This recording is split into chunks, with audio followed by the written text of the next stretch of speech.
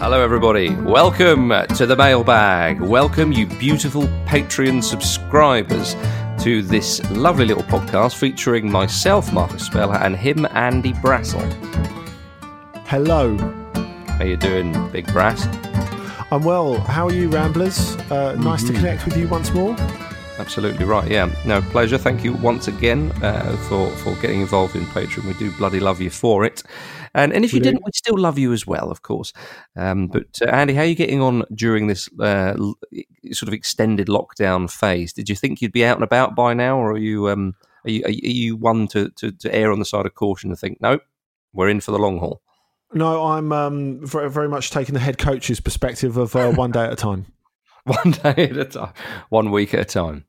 Yeah, absolutely right. Well, Andy, fortunately, our good people have supplied us with some questions that I will be asking you in just a moment. So we thank you for that. Well, let's begin. Let's start with Danny O'Connor, 06, who asked this: which managers are getting a favour by not having football at the moment? Any who may have been on the edge, but of course now get a second chance when football returns. Andy? I'm glad this question has come from Danny O'Connor 06. I don't really care for 1 to 5 that much, to be honest. But Danny, I think it's a really good question because, of course, you look at those ones that are on the edge, but I don't think it's just that. The first one that I would think in terms of those on the edge is Claude Puel at Saint-Etienne. Now, Claude. What's happening at Claude? Wherever he goes, he gets a bit of stick, and he does okay. He does okay. Know. That beautiful voice, well, Andy. Except, like, you bear in mind that this was a kind of big risk taking this appointment in the first place because he's associated very closely with St Etienne's major rivals, Lyon. Although, if you're a St Etienne fan, in my opinion, you would love him because he almost financially ruined Lyon while he was there, as well as taking them to a Champions League semi-final and left in bitter acrimony. Mm-hmm. But to prolong this bitter acrimony, he took the Lyon, the St Etienne job, just a day or two after Jean-Michel Aulas, while the talks had been going on, had said, well, if you're looking for a bloke to haul you out of the shit at the bottom of the table, I think you're going for the wrong horse, quite frankly, to prove that acrimony was really lingering.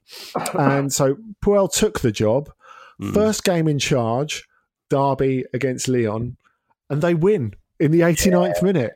St Etienne win in the 89th minute, which is a great start for Claude Puel. It precipitated the sacking of Silvino as Lyon coach as well. But it's not gone brilliantly since then. And before the hiatus, St Etienne have been on a particularly bad winless run. And they're currently fourth from bottom in the table as it stands at the moment. Now, to clarify, in France, you've got a bottom two that absolutely incontrovertibly go down. Yeah. And then they've switched to the playoff formula that they have in Germany over the last couple of years. So third from bottom in Ligue 1 plays third from top in Ligue 2. And there's a playoff to see who goes up or stays up. And St Etienne are just 3 points ahead of that at the moment, which for a club of their size, their history, their stature is really bad. And Puel splits opinion at the club. There's no doubt about that. But what, funnily enough, I think has worked in his favour during this hiatus. I mean, we've seen a lot of these, like the sort of Twitter questions and mainly Instagram lives that various players have done. Now, of course, we're noting the ones by the likes of Juan Mata and Mats Hummels. But Yann Villa, remember him? He did one. Yeah. And where he said that, I'm not saying Puel's not a good coach, but he's not got great personal skills. And he said, you could pass him in the corridor at the training ground and he wouldn't speak to you, which I always find a bit weird. Yes. And funnily enough, he was obviously, after this went public and became a bit of a story, he was forced to row back a little bit. And he was like, well, I wasn't criticising him as a coach. So in a way, I wonder if that's played... Yeah, exactly. I just think he's an awful guy. He's a bit of a dick. But, he knows how to take a couple of drills, let's be honest with you. But I kind of wonder it's if all right, that's actually... It? You're right with that? I actually wonder if that's played quite well for Claude Puel, because one of his big players has been forced to row back a little bit. I mean, St Etienne have had a load of injuries. It's not all been his fault, but he was someone who his position was definitely in doubt before the hiatus, and I think this situation and the Villa situation actually of this Instagram Live has lightly reinforced his position, not made him bulletproof by any stretch of the imagination, but lightly reinforced his position.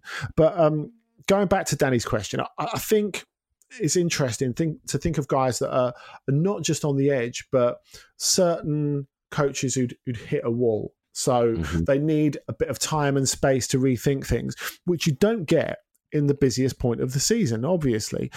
I think one of those is David Wagner at Schalke. I mean, we referenced on this week's OTC just how awful Schalke were when I last saw them in the flesh at the end of February, when they got hammered at Köln.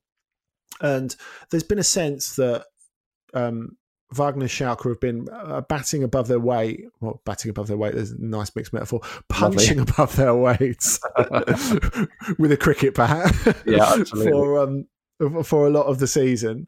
And, there's been a sort of natural levelling out. But I think a little bit of a time to rethink for him is quite good, because there've been 6 games without a win. They look pretty rancid over that time. They look pretty short of ideas. The football had been a bit turgid. Stop me if you've heard this one before, Huddersfield fans. Yeah, I was about to say. So there are a few issues. They're still in a European place, so it's by no means a complete shambles. But for him to have a bit of a rethink is good.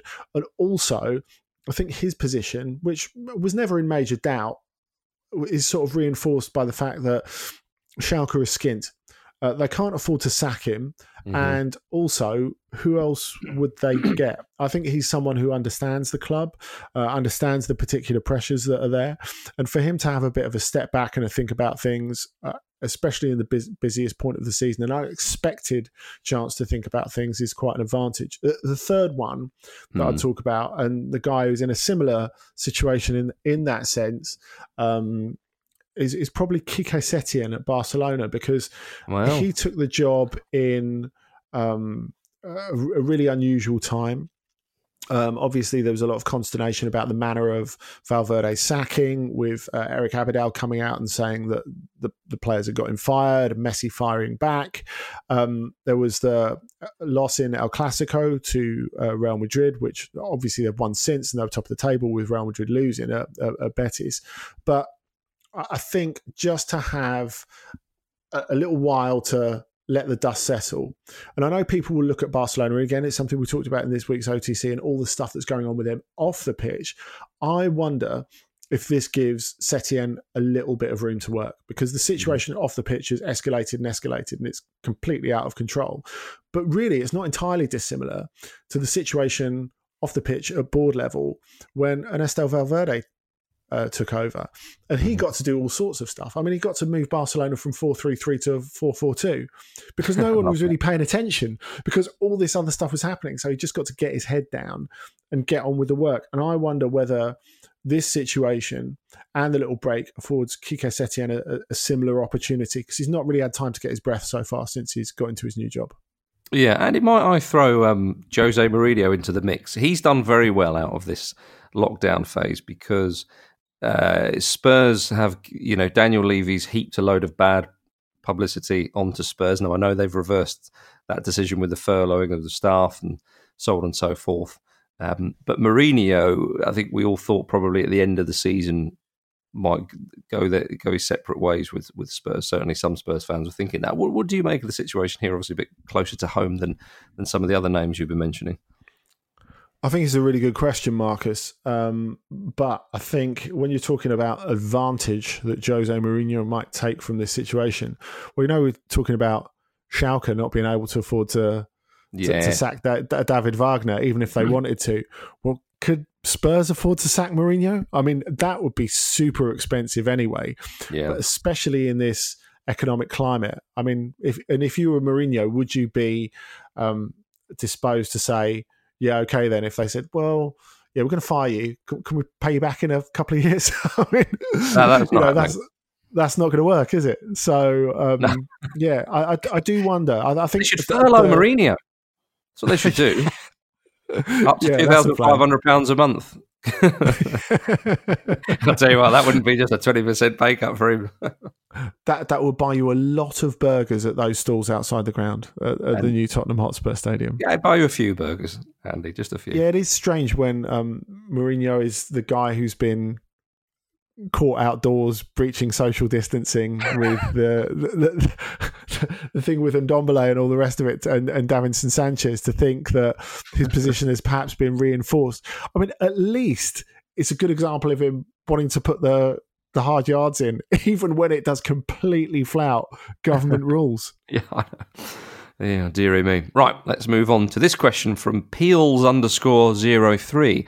Has there been any further news on the Friedkin takeover for AS Roma? Is it still to go ahead, or has the deal now fallen through thanks to COVID-19?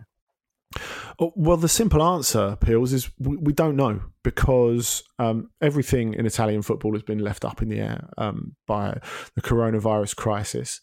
And, they were set to complete. They were pretty much at the same stage that at the time of recording Newcastle United are with their takeover, in that all the preliminary stuff has been signed. Dan Friedkin is set to become the new owner and presumably president also of Roma. But because of the suspension of the league, they held off. Now, the Friedkin camp was saying, we've just put it on ice for the moment because of the situation. And James Pallotta, who the current owner of majority shareholder of Roma, who seems to have had his nose put out of joint ever so slightly from this, has said, well, look, it's not on hold as far as I'm concerned. You'll have to ask Dan and his guys what's going on, presumably to try and put the pressure on him to push it over the line. But what are they going to do at the moment? The fact is, with the current situation in Italian and European and world football, you can't complete it, because you don't know what sort of losses you're signing up to. And with Roma, there's a degree of debt anyway.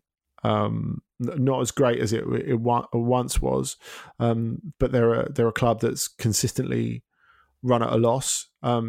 Pallotta has done a lot to make inroads in that and streamline that. But they're certainly a club that would be susceptible to loss as well. The advantage, I think, in terms of where Roma are now, into the Paulo Fonseca rebuild, is a lot of big earners have gone from the previous cycle. So you've got no De Rossi anymore, you've got no Totti, you've got no Strootman, no Ragnar Ingolan, although that's something that Eusebio Di Francesco, the predecessor, was the permanent predecessor to Fonseca, of course, with Ranieri coming up for a little spell in the middle, was talking about this week.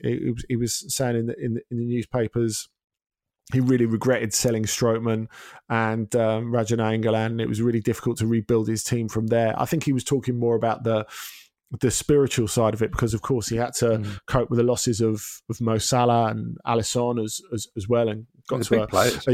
Yeah, exactly. But I think what he was getting at with Strootman and Nainggolan is what they represented in terms of in the dressing room, their influence.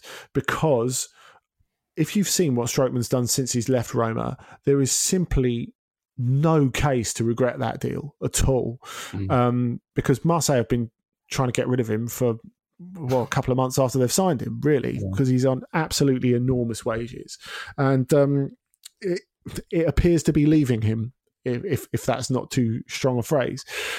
So, there are liabilities associated with Roma, not as much as they once were. You have to ask as well, bear in mind the new Stadio de Roma, which was meant to be completed in 2016, lest we forget. There have been a lot of hold-ups with that. You have to ask, will there be further hold-ups given the situation, not just in Serie A, but in Italy in general? I find it very hard to believe that there won't be some sort of restructuring of the deal. Now, for Pallotta, this must be only a massive pain in the arse, because he was looking at removing himself from obviously those financial obligations, removing himself from the protracted negotiations to get to the new stadium project on the road, which I mean has to be one of your key selling points when you're flogging Roma, because you're saying, right, okay, if you get this new stadium finished, not only are you getting all the income that you don't get from a municipal facility, you're not paying rent, you can have bigger crowds, slightly higher ticket prices, concerts, huge conferencing and corporate facilities, and all that sort of stuff, naming rights. That is your key point for selling Roma. But clearly Pallotta had grown quite tired of the negotiations.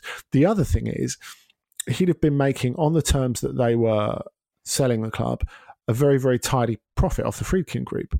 But now that's like I said, surely going to have to be brought down in terms of price, or certainly restructured, maybe contingent on a number of other factors. So Dan Friedkin has been trying to get into sports ownership for a while. He tried to buy the Houston Rockets a couple of years back before their current owner bought them, Tillman Fertitta, a couple of years ago, because they're Houston based. So I believe the enthusiasm's still there, but like so many other things in the world at the moment, I think they'll just have to renegotiate and just be a bit more realistic about where the world and where the economy is.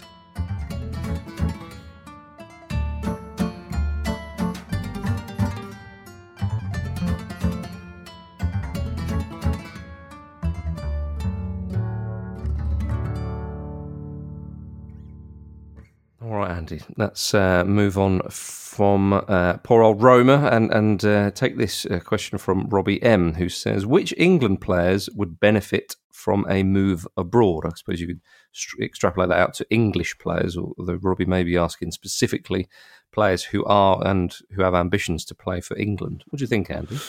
Much talk about Harry Kane's future. Yeah, and I think that would be really interesting. I mean, I'm all for players from whichever country going abroad, because I just do think it widens your experience in life as well as on the pitch. But if we're talking about strictly on the pitch, in terms of tactical understanding, in terms of growing as a player, in terms of developing other sides of your game, I think it's absolutely invaluable. For that reason, I think, yeah, there's a case for Harry Kane. And I think the difficulty for him at the moment in the current situation is who's got that sort of money, the sort of money that Tottenham would demand. And, you know, the clubs that were at one point really hot on him, Real Madrid and Manchester United, as our good friend Miguel Delaney's pointed out recently, are not as keen as they once were. And always with a price like Harry Kane's got on his head, it's going to be a very small market, because 99% of clubs simply cannot afford that. But what about other players then? Because Kane, there's the money issue. Clearly, he would attract attention from many, many clubs. Would there be any other players that you would think, do you know what? Whether there be young players, you know, we've seen how Jadon Sancho's got on in Germany is a good example. But is there any other players that you think to yourself, actually, that they could go? They could go. I mean, Ashley Young's done it a little bit later in his career, of course.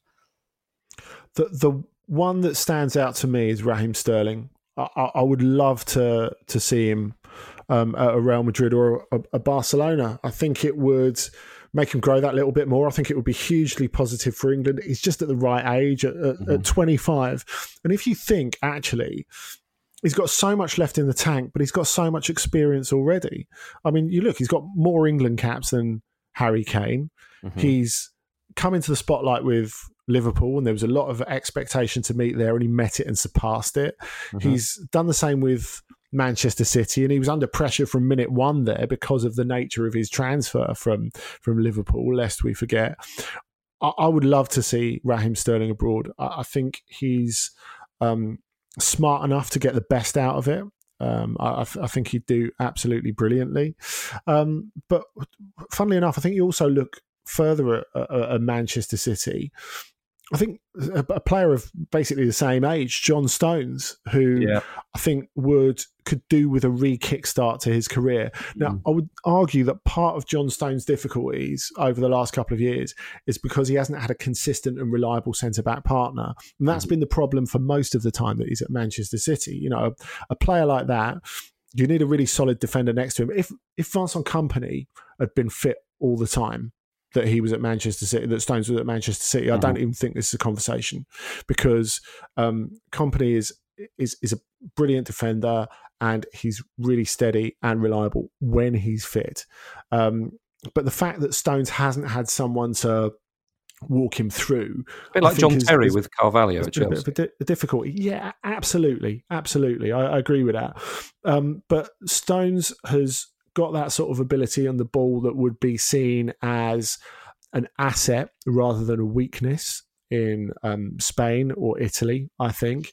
I would love to see him get a go at somewhere else, and he does need to start again. And you have to ask, you know, if you're talking about a player repiecing together his game, especially a defensive player repiecing together his game, how easy is it to do that in the Premier League? Not easy, I would say, because defending with composure is really, really tough in the Premier League.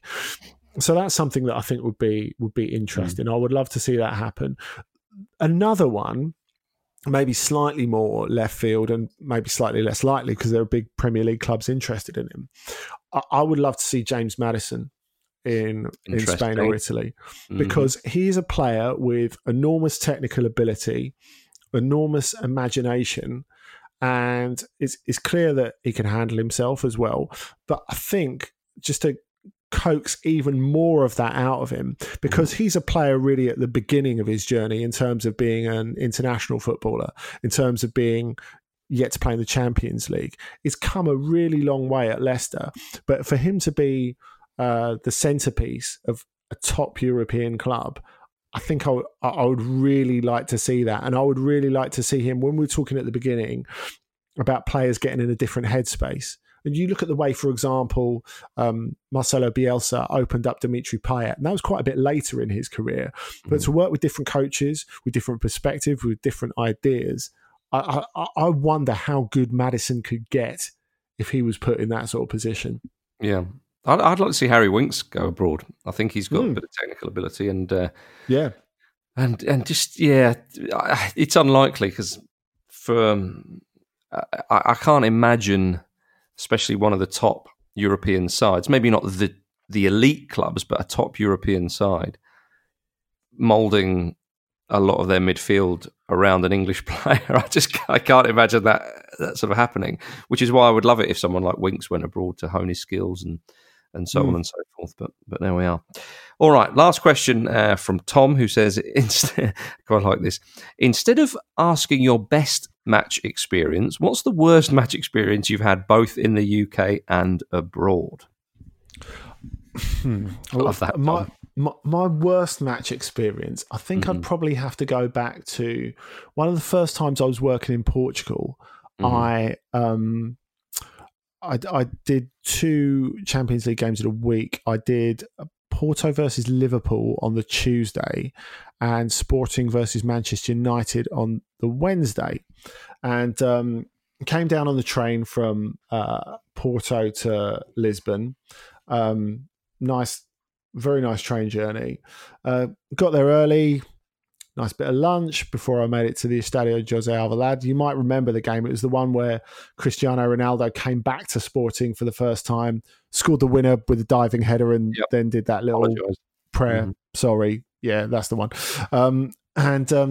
So anyway, I have a lovely lunch and make it to the stadium. Sounds like a good experience so far, Andy. I'll wait for it. There's a dark twist. Okay. I'm sat there tapping away on my laptop in the first half. As the half went on, I started to feel increasingly bad. And so at half time, it turned out this fish wasn't as good as it had initially appeared, and I made it to the back. And despite being quite a new stadium, the Jose Alvalade does not have luxuriant press facilities. It's a great stadium to go and watch a game from, but I went to the back, and there was one cubicle for probably about 200 journalists. Blimey. So I'm waiting there for a while. Finally get in, feel a little bit better afterwards, come out. The second half is already a minute old because there was quite a wait. And so I tried to make it back down to my place, and I look down the row that I'm on, and there's people are already there, and especially two in the middle that can't really ask to get out the way. It's Andy Gray, and I think it was Martin Tyler. Oh, I thought you were going to say Richard Keys. They're properly in the middle of it, and I was like, I can't really. They're broadcasting live. I can't ask them to get out the way, and it's the only way I can get back to my seat. And so, in the end, having just had quite a chastening toilet experience, I'm forced to climb over some TV scaffolding behind them, which is very precarious, to get back to my seat. I did manage it. Cristiano did score the winner, but it was not a situation that I would care to repeat. And obviously Sky were able to continue broadcasting without me going, get out of the way. Well done, Andy. I wonder if Tom meant, match experience in terms of the actual match and the surroundings rather than your stomach and bowels, Andy. Well, maybe he did mean that, but it's up to me to interpret the questions as I choose to. And that is exactly what I've done on this occasion. If we're looking for a non-work thing and we're looking for the UK, I would say Hazen Yedding away with Wimbledon on January the 1st, 2010. I drove along there, quite a long drive from South London, sort of by Heathrow, Hazen Yedding. Oh, I've scored at Hazen Yedding, Andy. It was in a friendly, organised by some Sky employees and so on, but I know the ground. You say that. Where were you for Wimbledon that day, you shithouse? We lost 1-0. So anyway, we went to that. We had to make an unscheduled stop on the way because one of my passengers was so hungover that he insisted that I stop at a service station so he could get a beer to help him get over it. We got there. It was a dreadful performance. We did lose 1-0. They're the darkest, dankest, most trench-like toilets I've ever been in. And also, there was extraordinary service at the refreshment stall where maybe they were hungover as well. But one of my friends asked them if they had hot chocolate, and he was told tea or coffee. Fucking take it or leave it, love. Love that. I think for me, one of the most kind of, I don't know about this. I suppose it was slightly disappointing, and you spoke about it the other week on the Mailbag. Is Hertha Berlin and they're playing at the Olympic Stadium and how they desperately need a ground of their own, and we went there as a team ramble, and we watched them get beat 2-0. I forget who by, maybe it was at Hamburg or somebody, and it was an awful game, and it wasn't the Bundesliga experience that one hopes for or one thinks of when you see the likes of Bayern or Dortmund. Or even sort of teams like Schalke or whatever on TV, and you're right. The stadium was pretty empty, even though there was probably about 39,000 there. So but the game was rubbish as well. It was really poor, and those Hertha fans were letting it be known that they were dissatisfied with their team afterwards. But the rest of it, the Bratwurst and the being outside the Olympic Stadium, it's a beautiful building and all that sort of stuff was great. But that was a bit disappointing for me, to be honest with you, Andy. What did you see? When you said like that you were disappointed by it, I thought you were going to talk about the celebration of neo-fascist architecture, but that's not what you were talking about at all. No, I'm perfectly fine with that sort of thing. I'm only joking. I jest, of course, Andy. I thought that was an absolute disgrace. Anyway, Andy, we've reached the end of our time once again. Thank you very much, good listeners, for your questions. Do appreciate them. Keep them coming in the Discord app. Whenever you get a question, even if you wake up during the night and you think, my goodness, I've got an itch that Andy Brassel needs to scratch, get your questions into the Discord. It's always there for you. So get them in. Don't be shy. But until next week, Andy, thank you very much. Thank you, Marcus, and thank you, Ramblers. And I really hope you're having nice sleeps and not the sort of weird dreams that Marcus described just before. Absolutely right. See you next week, everybody. Cheers.